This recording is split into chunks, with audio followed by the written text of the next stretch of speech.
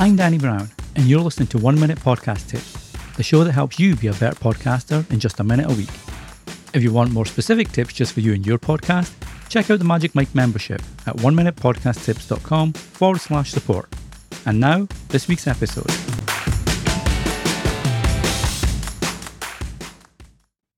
When it comes to the audio of your podcast, there are two ways to make the sound as good as it can be every time. The first is the treatment of your room, and I've spoken before about that in a previous episode, and I'll link to that in the show notes so you can check it out. But your mic technique is equally important. Now, mic technique, as the name suggests, is a technique you use to speak into the microphone. And this is really important to make sure A, the sound is consistent and the quality is really good.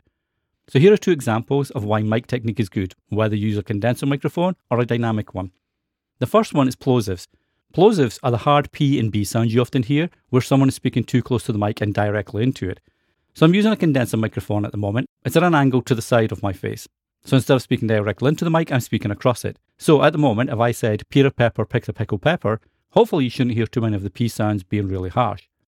If I turn around and speak directly into the microphone, Peter Pepper picked a pickle pepper, Peter Pepper picked a pickle pepper, you can probably hear the P's being really aggressive. So the direction of the microphone is really important.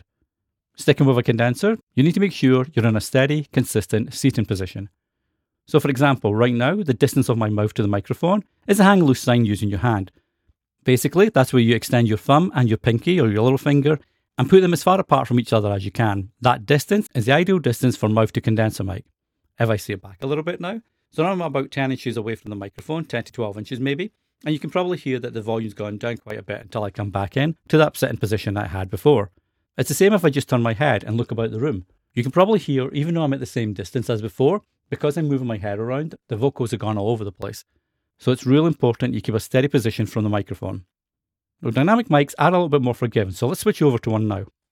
So now we're on a dynamic. I'm actually a lot closer to the microphone as well. I'm about 2 inches away from the microphone now.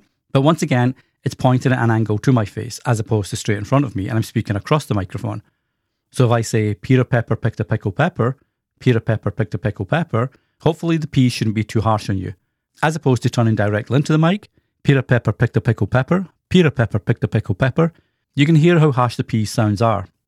Now, if I do the same as before and adjust my sitting position, it's not quite as dramatic as the condenser mic. I'm about 10 to 12 inches away from this microphone, and if I come back in and start looking around the room and move my head to look about, you can probably hear the vocal tone change a bit, but the difference in volume isn't quite as dramatic as the condenser mic.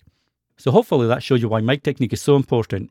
Get your mic technique right, get your room treated, and you'll have amazing audio every time. Until the next time, happy podcasting. Thanks for listening.